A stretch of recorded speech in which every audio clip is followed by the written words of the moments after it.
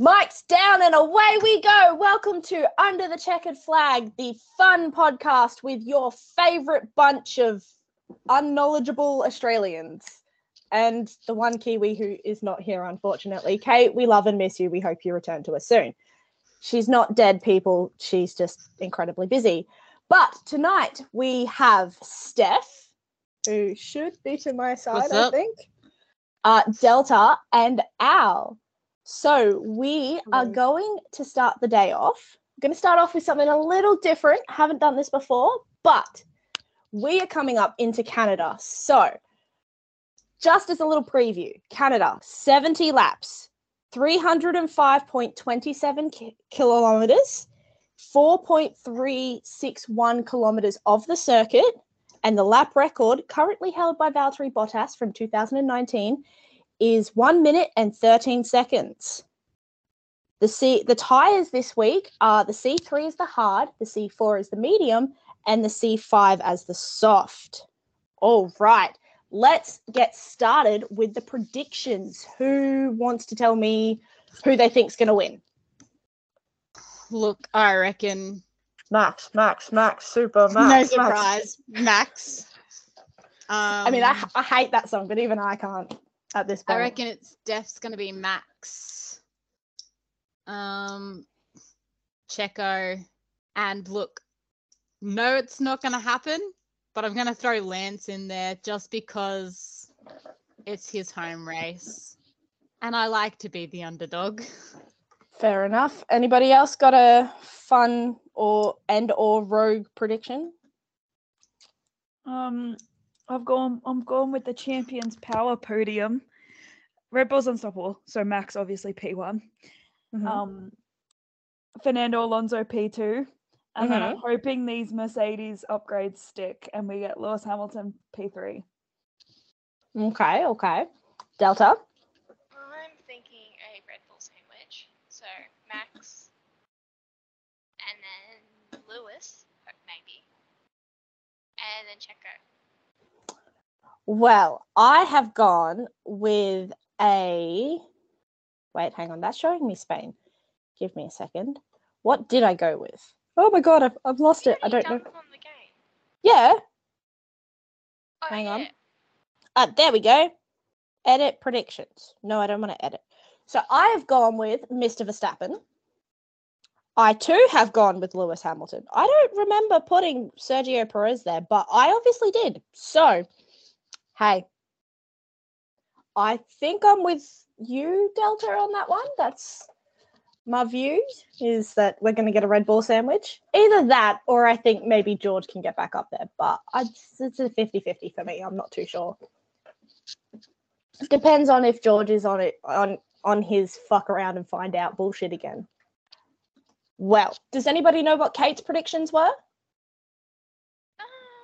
have them here. Hold on. Hers were Carlos Sainz P1, P2 Lewis Hamilton, and P3 Sergio Perez. Oh, she got no faith in Max. Okay, that's the roguish shout I think I've heard, but Max crashing, according to Kate. I think that's what she's betting on. I think that's what we're all hoping for. At this point, I think even Max wants to crash. He's bored. Look, but he just wants something different. Hey, he was happy to see Lewis up there with him in Spain. So, I mean, has he mellowed out? Are we not going to see any more 2021 antics? No. I certainly hope not. But moving away from that particular bomb onto somebody who certainly bombed things and not in a good way, Nicky Latifi. Now, earlier in the week, some of us were discussing about the fact that he has disappeared from the face of the planet. The Instagram has not been updated since he left Formula One. His website is still running, though the email address, you just get like back a generic, oh, I'm really sorry, can't be contacted response. And there were all of these rumors at the end of last year that he was going to follow some of the F2 drivers who failed to make it into F1 over to IndyCar. He hasn't been seen.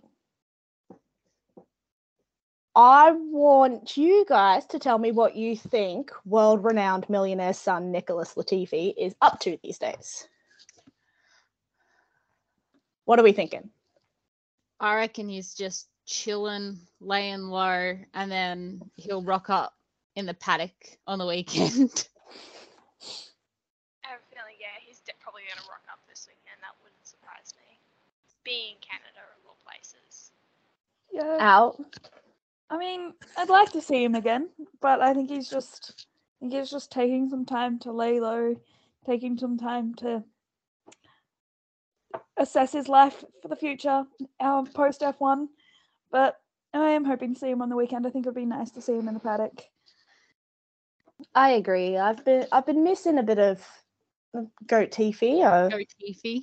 I'll be honest. Kind of feel like right now we need some goat Tiffy because this no safety car bullshit. It cannot be allowed to stand. It's boring. I don't know who I've said it to, but we've got the F1 Play League, and my only guess that I could ever always get right was Latifi would be the first person out. You told me, I and haven't gotten that right yet this year. I'm pretty sure you told us at the end of a podcast recording one night. Yeah. it's boring. Okay, the fact that Monaco, Yeah, Monaco. no retirements.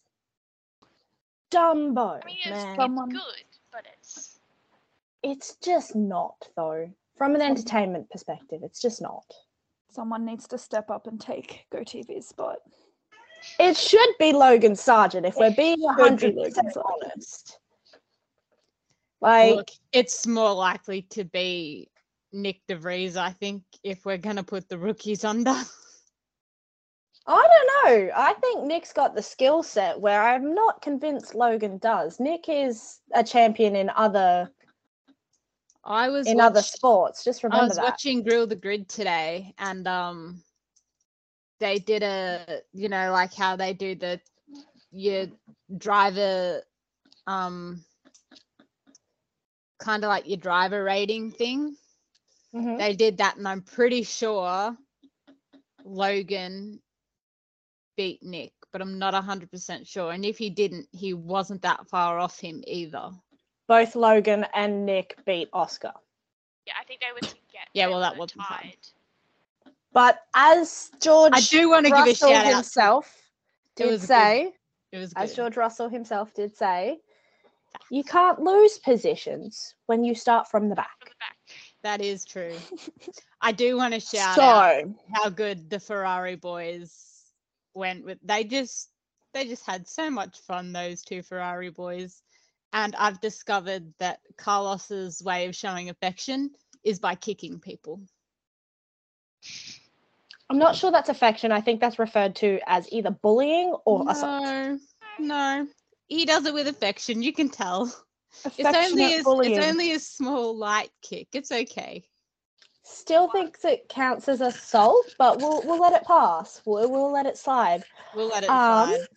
While we're on the topic of Ferraris and affection, did Don't- anyone see? Real quick, don't mind the cat in the backroom team. I'm sorry, I can't stop him. He's gonna do what he's gonna do. You saw the size of him just then. It's not worth it. He's not near my rock, so it's all right. I can't see him on my rock. I can see him. Are you still on the rock? Yeah, I'm just chilling on the rock.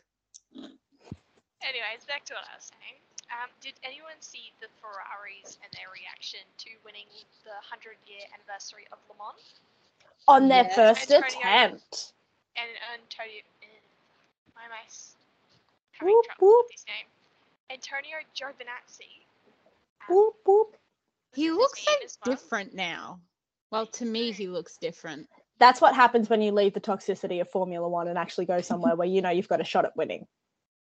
It's also what happens when you get rid of the Jesus locks. Oh, but I still refer to him as the Italian Jesus, that's all I'm gonna know him as forever. Also, Poor while man. we're on Ferrari, I just want to say, how cute is it that every Grand Prix, Arthur sends Charles past the duchy. Every Grand Prix. I'm like, that's cute. That's the cute little brother ritual. I adore it. It is pretty cute, I can't lie.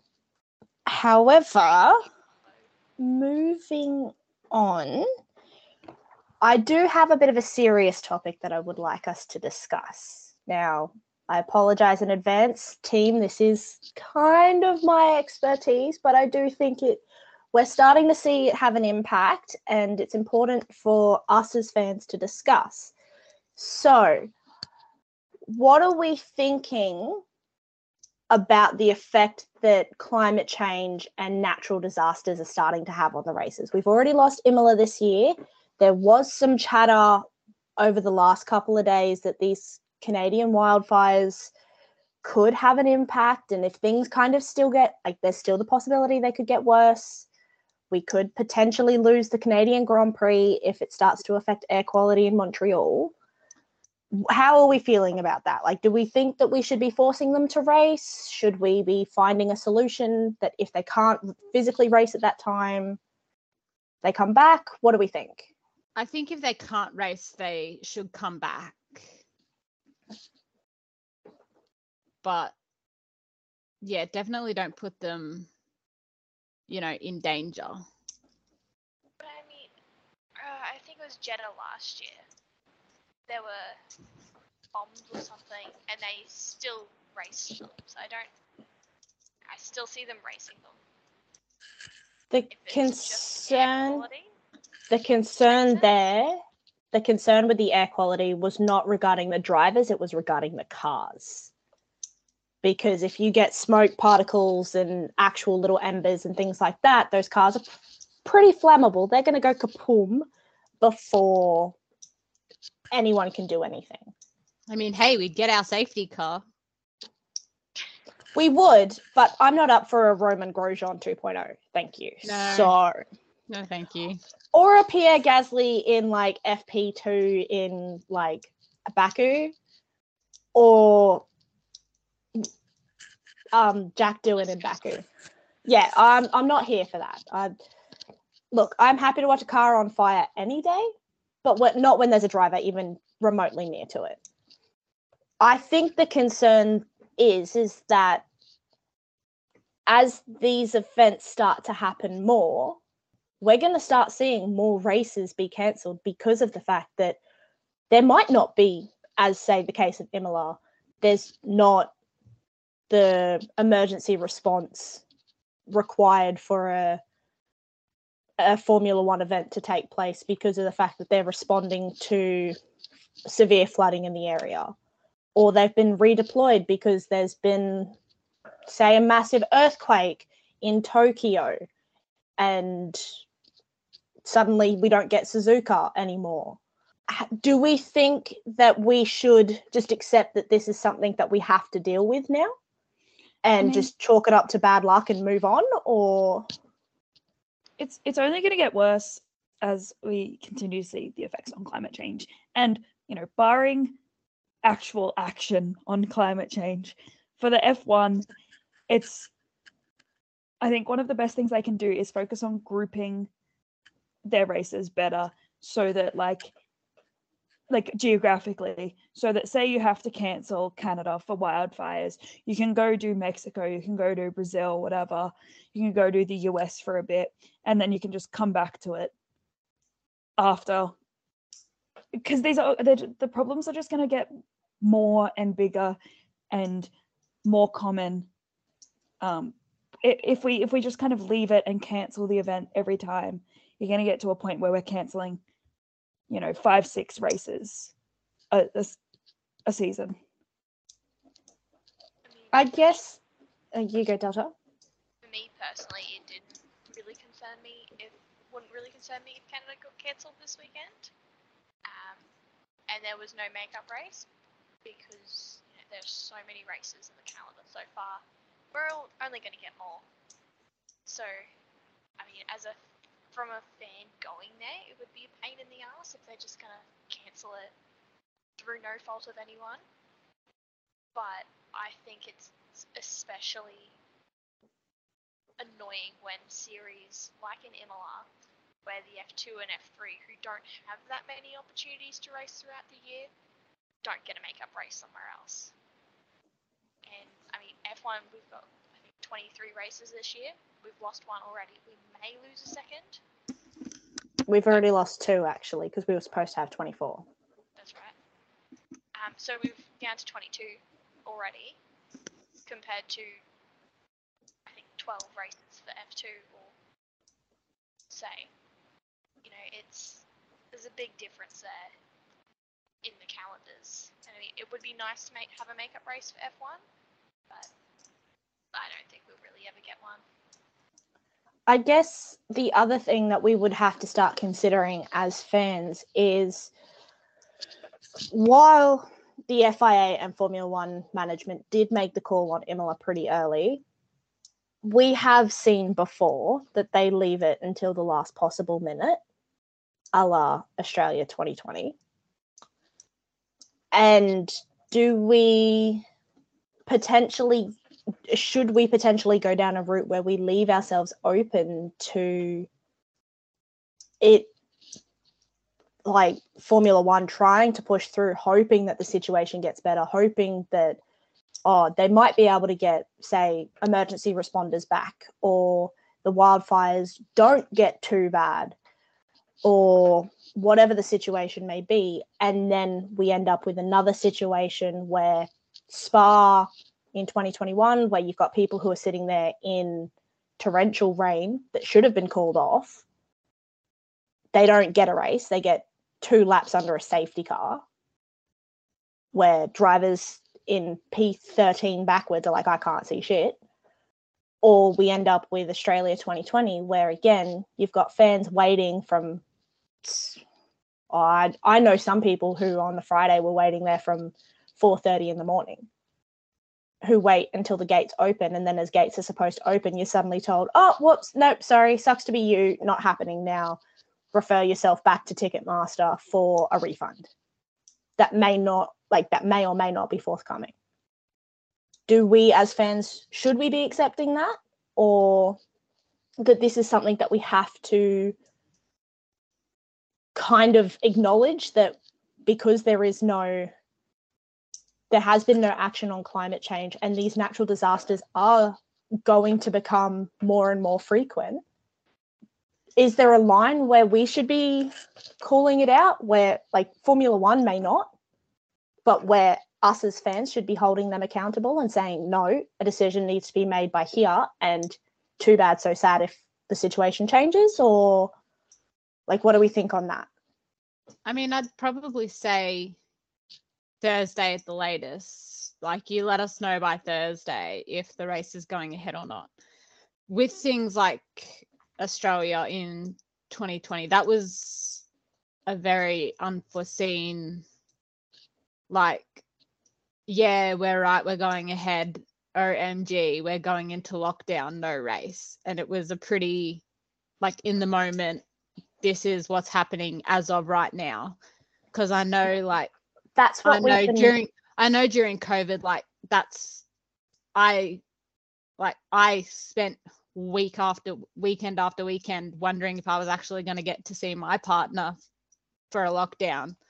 So I'd watch to see if we were going into lockdown or not because of that. So I think in situations where it's something like this, where it's a wildfire or a natural disaster, yes, give us as much time as possible.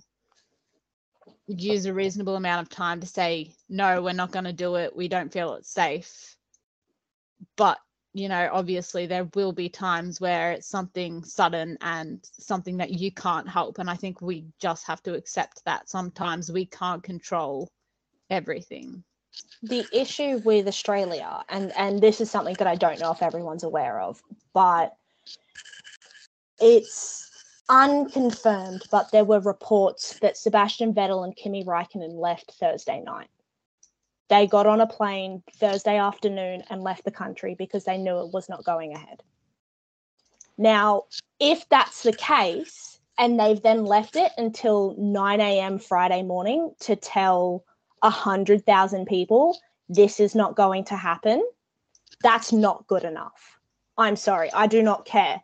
We, at that stage, weren't quite, we were facing down a lockdown, but we weren't, I don't think that was being thrown around as like, oh, it's going to happen right this second. My understanding of the time was there was a McLaren mechanic who possibly had COVID, and based on that threat alone, it was called. They said, nope, not doing it. Everybody pack up, go home. Season's done. Whether or not that's exactly what happened, obviously I'm not in the paddock. I don't know. That's just the rumours that I have heard.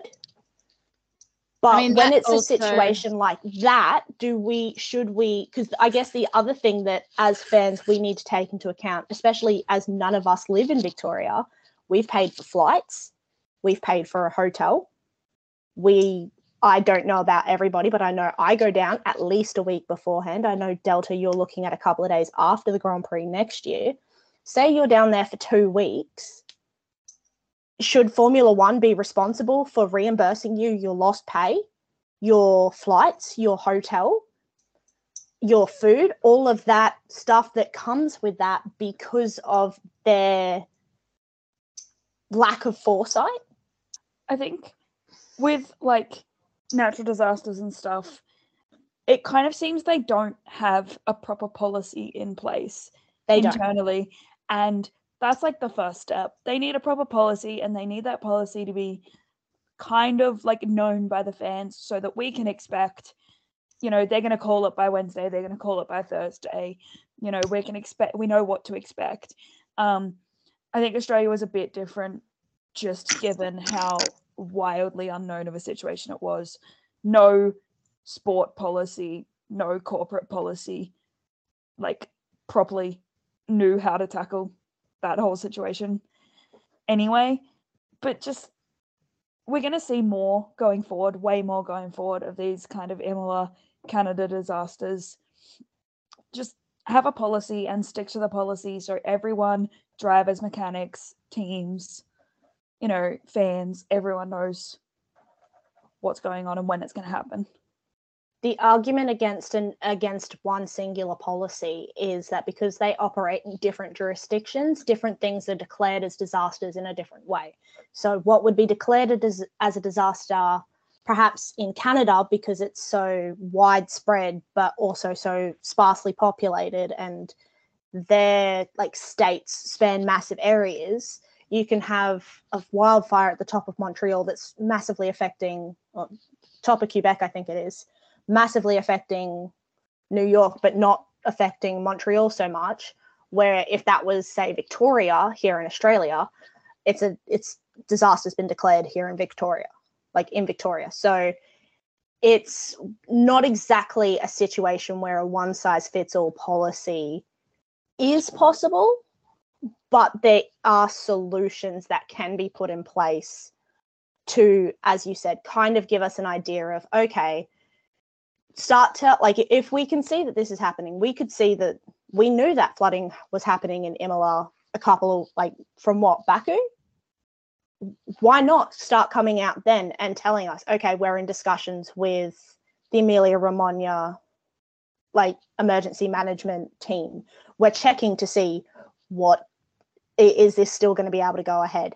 We are being upfront with you. The same with Canada, letting us know, okay, well, is the air quality good enough for the cars to be racing?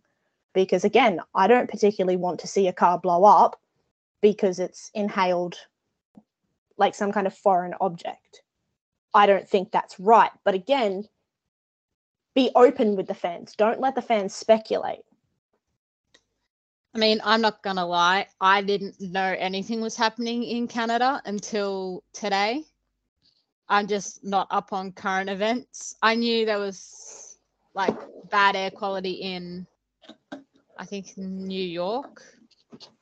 Because I saw someone with their vacuum outside their window going, I'm going to help, guys. But Yeah, I personally didn't know it was in Canada. I was in a group chat and someone said something about the Canadian Grand Prix. I was like, wait, what have I missed? So I think they need to put something in place, but maybe some of us need to get up on current events. No. Please, as I mentioned at the start, I'm doing a degree in disaster management, so this is my area of expertise. F1, hit me up. I'm happy to write you a policy. I have a degree in policy. I'm happy to come through, sort some stuff out, be like an emergency management liaison, because you don't even have one of those, and it's a shame. Please let me fix your shit for you. But it is something that I do think we are starting to see more and more of. I can look across, as Delta mentioned before, 2020, and you've got bombs you've got an oil field being bombed less than 10 kilometers from the track. What the fuck? You let that go. You let them race, knowing that they could potentially have a bomb dropped on the track. That's not okay. That was a driver decision. Was it? I think they took it. I think that they took it to the drivers and asked the drivers if they wanted to. And from what I am aware of, I'm pretty sure the drivers said, yes, it's fine. But I do know that the drivers were consulted on that particular thing. I know they were consulted. I had seen some where some drivers were like, nah, that's it. I don't want to be here. I don't want to be doing this. I don't think this is safe.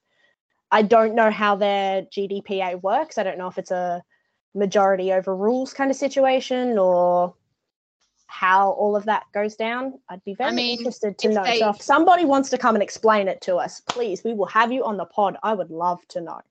It could be if a driver says no, okay, well, we'll just get the reserve driver, and if the reserve driver wants to do it.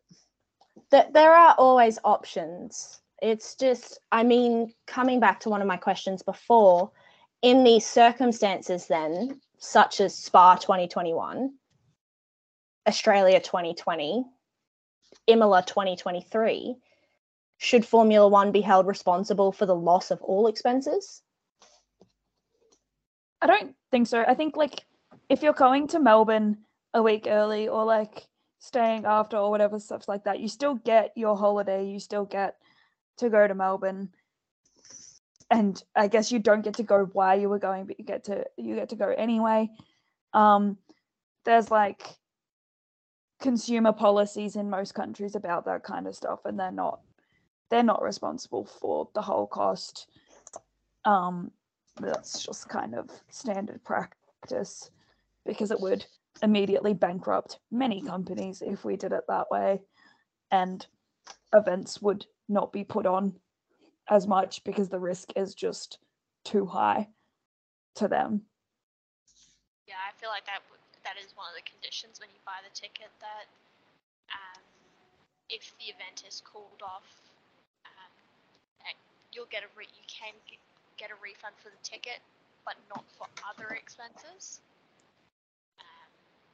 Because like Al said, not many companies are going to be able to sustain that for a very long time, and especially a company like Formula One, who is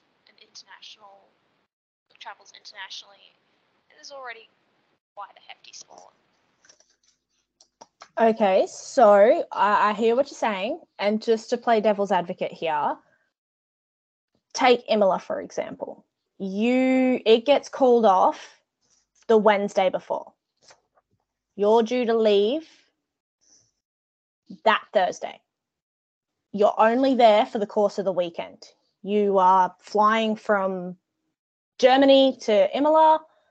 Thursday morning, you get in just before, you get to go and have a look at the track on Thursday. You're then flying out Sunday after the race. Your hotel is now flooded. You're not going because, or let's say hypothetically the hotel's not flooded. The hotel is fine. You can still fly in, but it's now been cancelled. Does that change the situation? Because the only reason why you are there is now gone. You now have to try and scramble to get all of that money back. Because you're obviously not going to go to a disaster zone. You're just not going to do it. Most other companies will have their own policies. Most, like the hotels and the airline, that's the word, will have their own policies, and a lot of that will like account for disasters regardless of whether their hotel or their actual flight themselves is directly like not available. They'll have provisions for disasters in the area, because again, not many people want to go to a disaster zone, and it's like, unless they're there to help, they're kind of in the way. I see what you're saying. I think that depends on individual hotels and stuff. I know there are some that definitely don't, and all of that. I guess my next question, and I'm totally agreeing here with you. I don't think Formula One should be held completely liable. I think perhaps if it's at incredibly short notice, it's say a Friday morning or whatever before, and people have already flown in, I think perhaps then it should be a bit more than just the price of the ticket back. I think maybe double or triple the price of the ticket, just because I feel like that's, if you've known that there is something leading into this potentially not happening and you have not communicated that to the fans, that's poor management. Like, there is absolutely no excuse that, and I can only really use Australia and Spa in 2021. Australia, we kind of knew that it was sort of a, oh shit, things have hit this point so quickly that nobody kind of knew what to do. I do think if the rumours of perhaps Seb and Kimi leaving on the Thursday are correct, and that there were drivers who knew it wasn't going to be happening, that's not okay to then have people line up when there are already drivers on their way home. But then in terms of Spa in 2021, and I don't know if you guys have seen Spa 2021, but that bullshit washout, I don't feel like they got their money's worth. I feel like Formula One, you could see that was a possibility. It's the Ardennes. We all kind of know it's a possibility. But you could see long before we got to race day, you could see in the crashes that we were starting to have in practice on the Friday and then qualifying on the Saturday, that this was not going to end well. Should they have not called it before they got to that massively delayed start and then the 2 laps behind a safety car and then went, woo, half points? I mean, Spa's a bit of a weird one. We did kind of successfully get a quali. Emphasis on kind of. Yes, George, for your first P2. And we did, like, we've had sort of similar rain situations that have amounted in a race that is not 2 laps behind a safety car. I think that monetarily, Spa ticket holders, from what I remember, that ended very poorly. But from what I can tell, they've fixed that slightly, in that Emilia-Romagna tickets are all valid for next year. Refunds, I think, again, are a problem, which speaks to Formula One maybe learning would be nice. I mean, like, if they would learn, that would be nice. Learn from their past mistakes. But it's just, these situations are so touch and go, especially with, like, Spa. You can have that same situation and have a race, and you can have what we had in Spa, where we had rain and we had nothing, and it was like, yeah. Kind of veering back off to what you said about Australia, that I think is a completely different compared to like Spa and Imola this year, because remembering from roughly that time, the whole world was on the like starting to shut down, and Australia was one of the last. And I think that was sort of not just F1's fault, it was also the Australian government who was like, oh, we're going to keep it open, everything's fine. And I think maybe, and I haven't heard that Kimi and Sev stuff, that was news to me.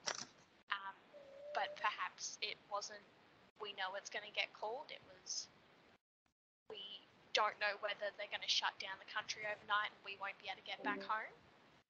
And it was, let's get out while we can and maybe miss one race over the entire season or more than one race. And that was, I think, completely different to our natural disasters because no one can really plan for what disaster management we have in a pandemic. Definitely can push it a little bit better now that we've recently had one, but especially at where we were at the beginning of the season in 2020, it sort of wasn't wholly F1's fault. I'd agree with that sentiment. It wasn't wholly F1's fault. And I do think they themselves have kind of acknowledged that they've had to learn from that. This is something that we are now going to have to kind of consider. This sort of epidemic is potentially going to happen again. I mean, no one knows. In regards to the other aspects around it, there was actually, and again, a lot of people probably don't know this, but in Australia, we had a pandemic prepared plan, which was for this exact scenario, which did talk about your international travel events like the Australian Open that happened literally a month beforehand. Like, I think there was the space of maybe 6 weeks between the Oz Open finishing and the bushfire relief and stuff at the Oz Open, and then all of this happening. So that kind of stuff had been planned for by the federal government. They were just too slow to enact it and then failed to enact it further on.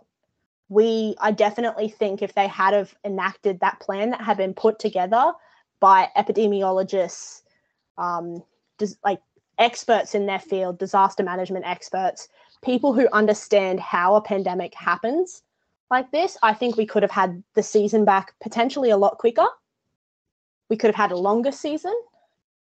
And I also feel that we could have had Formula One back in Australia earlier than we did. But I guess that's kind of an aside, because I do agree COVID is, like, a pandemic is such a different thing.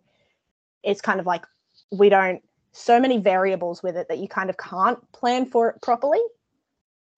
You can have the basics there of, okay, well, we mask up, we test if there are tests that can be done, we isolate, we do all of that stuff that we've now learnt to do. I guess the big concern is we are starting to see some of these natural and man-made disasters coming through.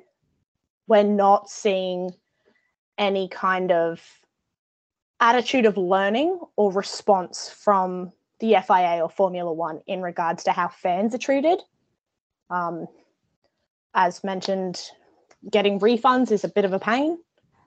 Yes, moving it to the next year is a great idea, but what do we do when we go to, say, Spa hadn't have happened again? And then how do we as fans kind of deal with that we have pretty much been told by something that we dedicate so much time and so much money to, that all we really want is your money. We don't care about your safety. We are more concerned with sponsorship money, making it look like we've done what we need to do. I think they just need to get their shit together. In what way, Steph? Just get their shit together, figure out what they're going to do, and then let people know. But I think fans also need to understand that they don't control everything. So if they make a late call and it was something that was unavoidable, I think you just kind of have to suck it up and get over it. I'm like, yeah, it sucks, but like, you'll have to suck it up and get over it because it's not something that we could have predicted. What about you, Delta? What were you going to say? I mean, we've had a sort of similar experience with, it wasn't with F1, it was with when Nitro Circus came to Brisbane. Um, Oh, I didn't go down for it. My brothers went down for it. They had tickets the year before. It got cancelled for, I think, COVID. And then we finally got through this year, got down there, and the weather was the thing that cancelled it. But I think they had booked the stadium for an extra day. mm-hmm. And they had that in place already, so that if something happened, they could push everything back an extra day. And I mean, though that's not always going to be helpful in the F1 world, if they have a secondary time there for a makeup race, maybe later on in the year, or an agreement with all the tracks that if something happens that we need to cancel at the drop of a hat, we can make up that race and come back to give the fans a fair opportunity to support the sport, which, like you said, we dedicate time, like so much time and money to. And I do think that Formula One doesn't always take into account its vendors. It might take into account its sponsors, it might take into account the drivers, but we're not thinking about the mum and pop coffee van who's sitting behind the track so that parents can go and get a coffee at 8 o'clock in the morning because gates have opened and their kids have run off screaming for Charles Leclerc at the Melbourne Walk. We're not thinking about those people. And I do think that fans and Formula One management need to start thinking about the impact that this has on them as well. Because those guys have to pay to be there. And I think that's a really good point of the direction of the anger. To be angry at someone, don't be angry at the poor messenger.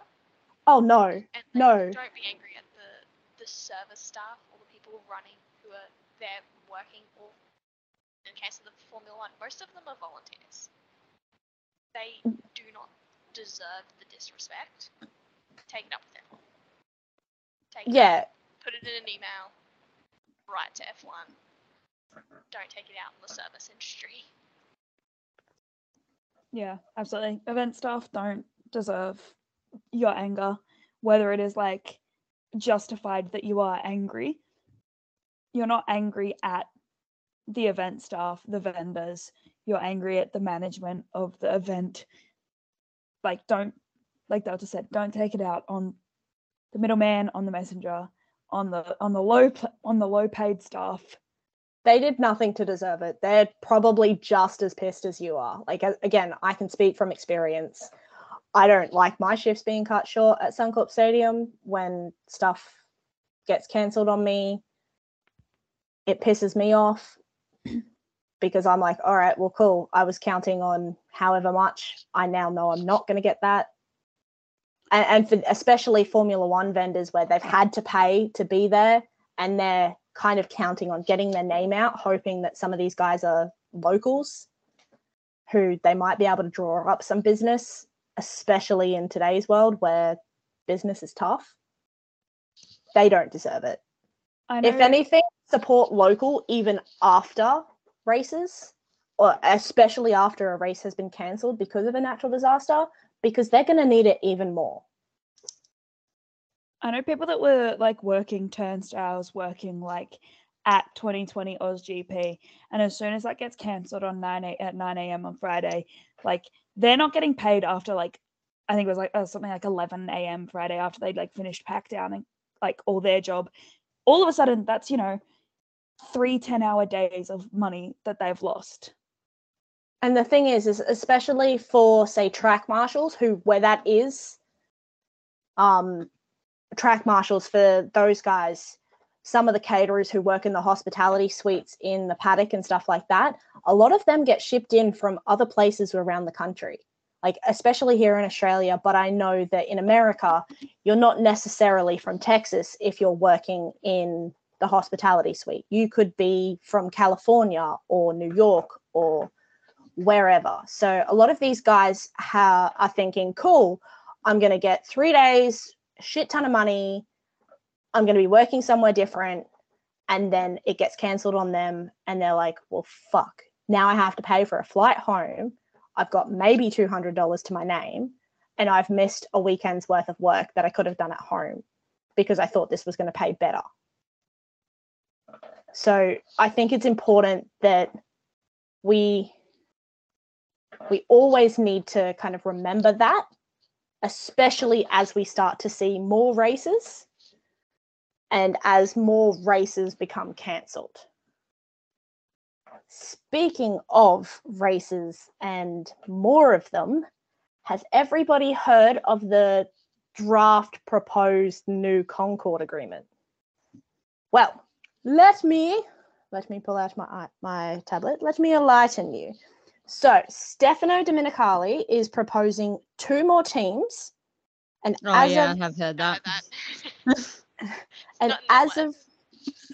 as of yet unspecified amount of additional races, and increasing the entry fee into Formula One. Now, I'm not sure if this is every year or just in general, from $200 million to $1 billion. What, as fans, how are we feeling on? Let's start on the 2 new teams first. How are we feeling? That's 4 extra drivers. Oh, that's gonna be great in a way. Yeah. Like Liam. I would love for them to have just one team for like the F2 champion from that year comes up and gets a confirmed seat for at least 1 year in F1, and then after that moves on, and then say Could be the wild card position for the second driver. Just something to mix it up. Something a little bit different, or Could be the entire driver in for the year. The other F2 champion. You get 2 years. Yeah, stay in for 2 years. That would even be amazing. But I mean, then we'll still come to the argument at the end of probably the 2nd or 3rd year of, well, there's only 24 seats. You know, we're still going to have the same problem of getting drivers into the division, and not so much getting rid of them, but you know, we're going to have then 4 new seats to fill. That first year it's going to be great, but after the drivers get time to settle in, it might be, we'll come back to the same issue of where's these young drivers going to go? When are we going to shuffle around the drivers? And we're going to have the same issue that we already do have. I think there's so many F2 drivers that are having to find elsewhere, going to other series because they're just not getting opportunities in F1. I mean, Marcus Armstrong. I mean, yeah, Nick de Vries was an F2 champion and then had to spend several years in Formula E before he got his chance in Formula One. Like, there's so many good drivers out there, and with the increased length of a driver's career, I mean, it is entirely feasible that Max has a 25-year career if he stays that long. I hope not. I need Max. I'm going to speak to you now, my guy. I'm sorry to cut you off here, Al. I'm going to speak to you now. I beg of you, when your contract is up in 2028, just walk away like you've been saying. Go do WEC.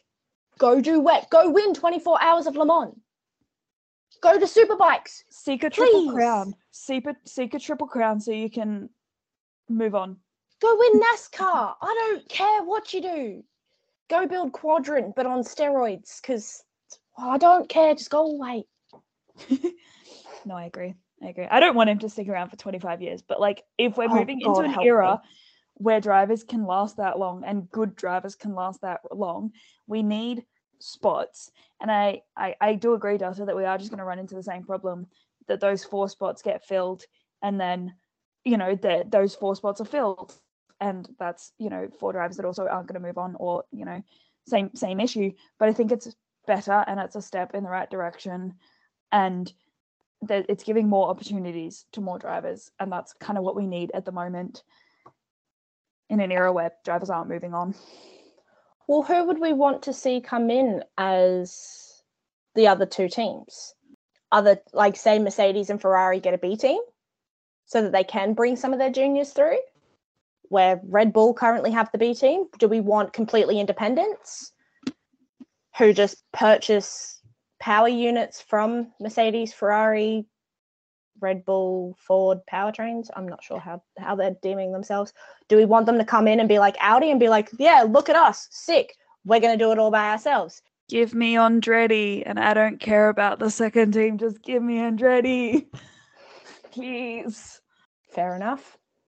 What about you, Steph? Do you have any thoughts on potential 2 more teams and how that should play out, who we should be looking at 4 more teams? You know, having your Merc and Ferrari juniors be able to come up, probably a good idea. Also, just give a seat to Liam Wilson, please and thank you. I mean, I think I agree with Steph on the bring a Ferrari team, bring a Mercedes team. Because, I mean, Williams was Mercedes, sort of Mercedes B team back, and now they've got their own academy. So they're kind of bringing their own drivers in. Don't let Sir Frank hear you say that. Don't let Sir Frank will be rolling in his grave right now. But Claire Williams will be rolling in her bed. She'll be like, oh, someone's just said we were a B team. Well, they kind of were. Hey, They took the Mercedes drive juniors and, like, look at George. And just looking at who's on I look at George constantly.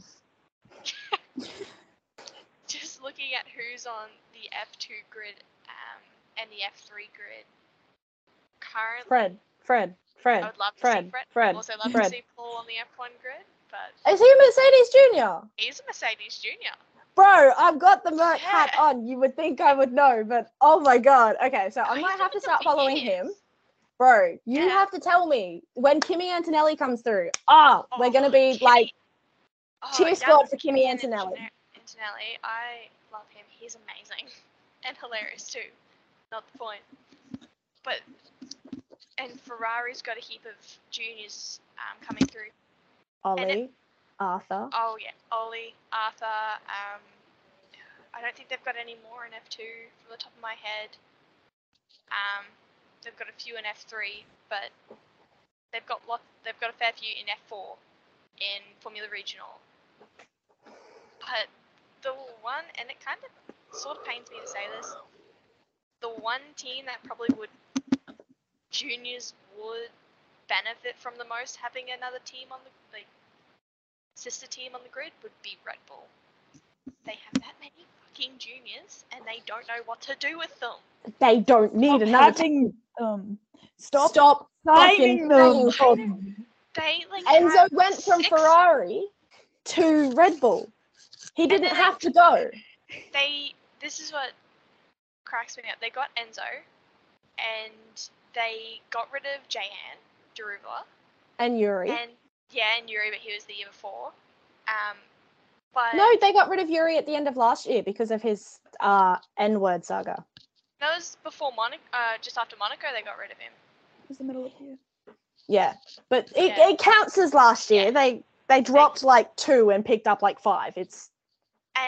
But Sebastian Montoya. Not that I'm angry, because I love Sebastian. He was a Red Bull athlete first in the middle of the year, and then they promoted him to the junior team. And there's a few of them now that are sort of following that chain as well. So I think you've got to sort of look at the juniors on the grid before we look at who we should get a sister team for in F1, if that makes sense. I think also one that we haven't mentioned, given that Ferrari and Mercedes have teams that they will always be linked to, whether or not that's continuing as much in the future. One that we haven't really mentioned is Alpine, and Alpine Academy is one of the biggest, best growing academies. Well, not it's a growing academy. It's actually doing its job, a la Oscar Piastri, kind of. Jack Doohan, Victor Martins, Gabby Mini. Yeah, they're a really good program, and I think they would probably actually benefit from having that sort of somewhere that they can put their second drivers, given that other teams have, deals on with drivers and that sort of stuff. Alpine. Yeah, the last Alpine's last 2 drivers that left F2 both went to teams that weren't Alpine. Though I will Alpine say didn't Alpine stop. did fuck themselves because they brought in their they own brought Fernando Alonso back, Yeah. which they never should have done. Like, I'm sorry, Fernando Alonso in a rookie test or a young driver's test, fuck off. If you've got over 300 race starts, you're not a young driver. He's old enough to be my dad. Fair enough. He's definitely old enough to be Delta's dad. Wait, how old is At he? like a normal age. 41, 42. He's younger than my dad. Like, we do seriously need to start considering that these drivers, as you mentioned before, Al, like Fernando Alonso, yes, he may have taken a year out here or there. I think he's had a total of 2 years out. He's been on the grid for as long as Oscar Piastri's been alive. I think they highlighted that last year at the OSGP too. Yeah, that was He funny. started on the grid when I was Not even just born. born. Literally, he started a month before Oscar Piastri was born. Like, Oscar Yeah. Piastri has never known a world without Fernando Alonso as an F1 driver. That is something that I think we need to start seriously looking at and going, okay, cool. We should stop that, because what the fuck do you mean you've got a 42-year-old driving around in a car that goes 300 miles per hour that's going to fuck him up permanently? The problem is all you'll be right. The problem is all sports are seeing it. Like, you see tennis with, Roger, who retired when he was 41, 42. He should have gone years before. All sports are seeing increased lifespan of sports people, and nobody knows what to do because it is hindering young people coming through, because we do have limited spots in all these professional sports. But if Fernando's still getting podiums, I don't know if we can tell him to leave. I just think that he should choose to leave. But is he getting podiums? Is he getting podiums because that's who he is as a driver?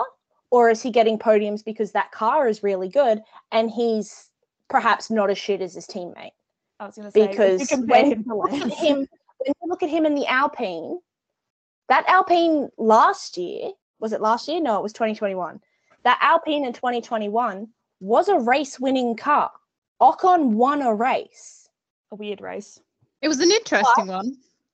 He still won a race. Let's not discontinue, like let's not discount the fact that he got himself into a position that everyone was like, how did you get here? And then he managed to capitalize on it. In 2021, Alonso was not capable of doing that. The best thing he could do was try to hold up Lewis Hamilton to secure the win for Esteban. And I think more talking with like Max Verstappen. I know he's already made a heap of rules for the junior drivers coming through, but having them coming in so young and staying for so long, does that mean we need to start pushing the younger categories back? Because as of now, you can't. I think only Sweden is the only place that before the age of 15 you can get in a single-seater car and drive around on track. I think Sweden's like 14 or something. But should we be looking at then pushing them age groups back and saying, you need to slow down, pushing the license for F1 back from forward from 18 to maybe 22 or something? I was going to say, we're not having this issue coming, like, moving forward. That's a very good point, because hypothetically, say Ollie Behrman ends up winning the championship this year. Touch wood, he doesn't. Ollie, we love you, but we don't want you to win because you've got nowhere to go. Not going anywhere. But say he wins, he's 18. What's he going to do? Is he just going to head straight into an F1 seat and he's going to be there until he's 40? I mean, I wouldn't argue with that just because I'm an old stand, but then we run into the same problem that we're having with Alonso. I mean, Lewis Hamilton was, 17? Turning 18 that year, I think, when he came in 2007. 3.5 years off of, like, him being around for 20 years. That's a massive time. And considering that they're talking a multi-year contract for Lewis, we could very well reach 20 years of Lewis Hamilton on the grid. Back with your Ollie comment. Also, he did skip a section of the normal ladder that you go up, which is also a reason why he's so young in the series. But we've also got Jack Crawford, who is Again, a same week age. older than him. So Yeah. Like, F2 is such a weird kind of mix of, you've got Arthur Leclerc, who's 23, you've got Roy Nissany, who's been there for almost as long as fucking Oscar Piastri's been alive, but he's been racing pretty much Oscar's entire career. Mate, time for you to fuck off too. I agree. Move on. Like, he's 30.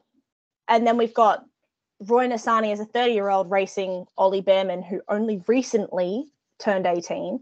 You've got Arthur Leclerc racing 25-year-old Ralph Boschung and 23, 24-ish Teo Porcher, who's been around for a couple of years. You've got 21-year-old Jack Doohan. Like, a lot of these guys are in their early 20s, but the ages are kind of staggered, and we sort of don't know where they are at in terms of, some of them could have skipped. Some of them might have come in a bit later because of the fact that, say, in Arthur's case, the funding dried up a bit and things were put on hold until funding could be secured, and then he came back. JM Correa, where he came back after a massive accident, and George came in at a pretty young age. Lando is pretty young. I mean, Yuki was, 20 when he came in? Zhou is still pretty young. Like, these guys are going to have pretty lengthy careers. I think there's 2 points.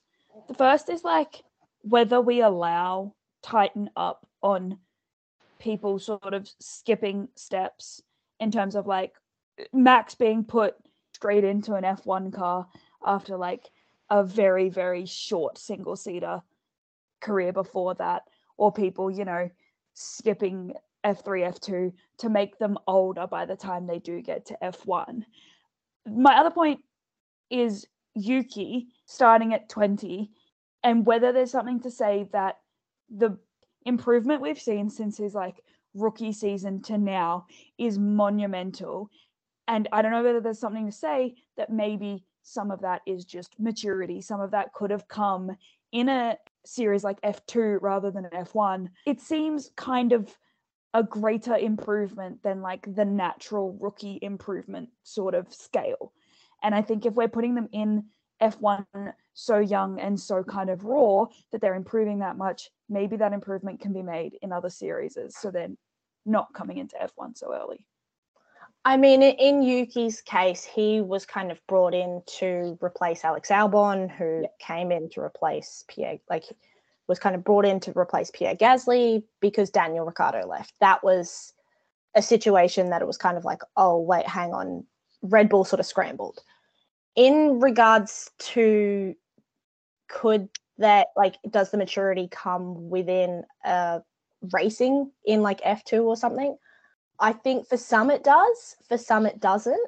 I'm gonna have to use Max. Like, I know his junior career was like his first 5 years F1, but realistically, Max didn't mature until he was in a title fight. And even then, you could make the argument that he didn't mature until after he won that title. He then goes on, and he's still playing some stupid little games in 2022. He's still doing some stuff that you're sitting there going, mate, you're a world champion. What the fuck are you doing?